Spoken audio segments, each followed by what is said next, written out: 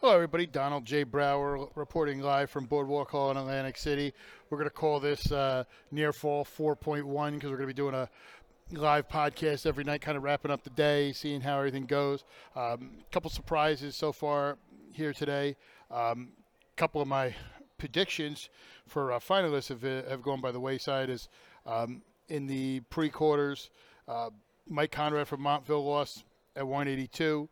And in the preliminaries, Tyler McCarthy from Ward Hills lost. So two of my people I had in there, but doing pretty well so far. Some really good matchups. One that kind of sticks out is I was a little shocked Tyler Vasquez lost in the pre-quarters, but some really good matchups so far, which you would expect in the States.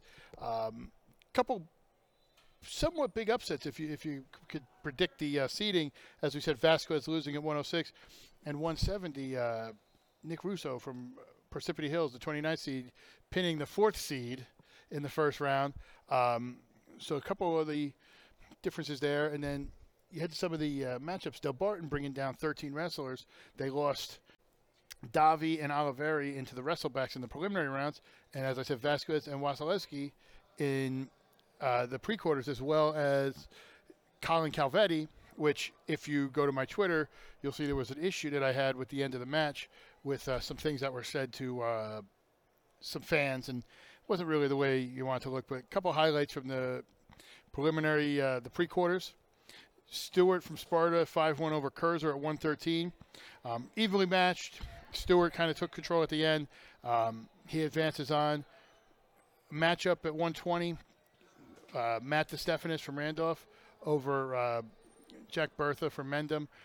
We'll actually be interviewing DeStephanis here in a few minutes. I talked to some of the people, and I talked to him, and we got his thoughts on just what he's doing so far this year and how it goes. And Mike Conrad from Montville just lost to Benjamin List 4-1.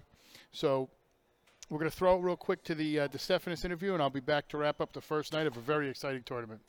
I just want to get your thoughts. Just talk a little bit about this tournament and just your expectations. You're a high seed, but you've been untested the last few years. Just kind of what you're trying to do here. Yeah, I don't really have any expectations at all. Just kind of coming in here, looking to just embrace the opportunity, this last chance to compete, and not really worrying about the results. Just trying to have some fun.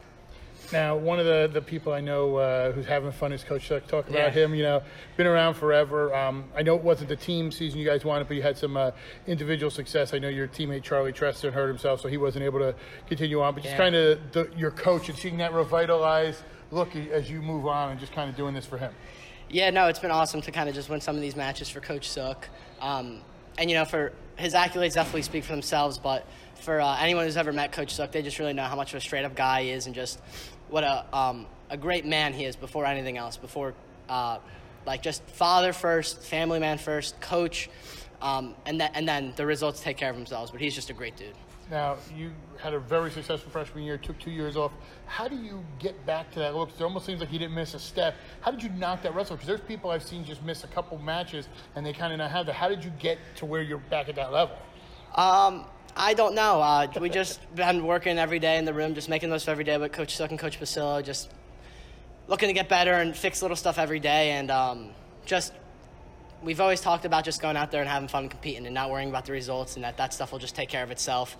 And that's just it, just taking it day by day and just having fun with it. And it's worked out pretty well. Now, speaking of day by day, what are you going to do tonight to get ready for tomorrow? I know you got that little break. It's the way everything's constructed. What are you going to do to kind of keep your focus? Because obviously it's such a long tournament. So I don't know. I'm just going to go back to the room, check my weight, and do something with my parents and hang out with my family a little bit tonight. And then wake up, make weight, hang out with Coach Suck and Priscilla for a while. My teammate Evan Cannon's down here wrestling.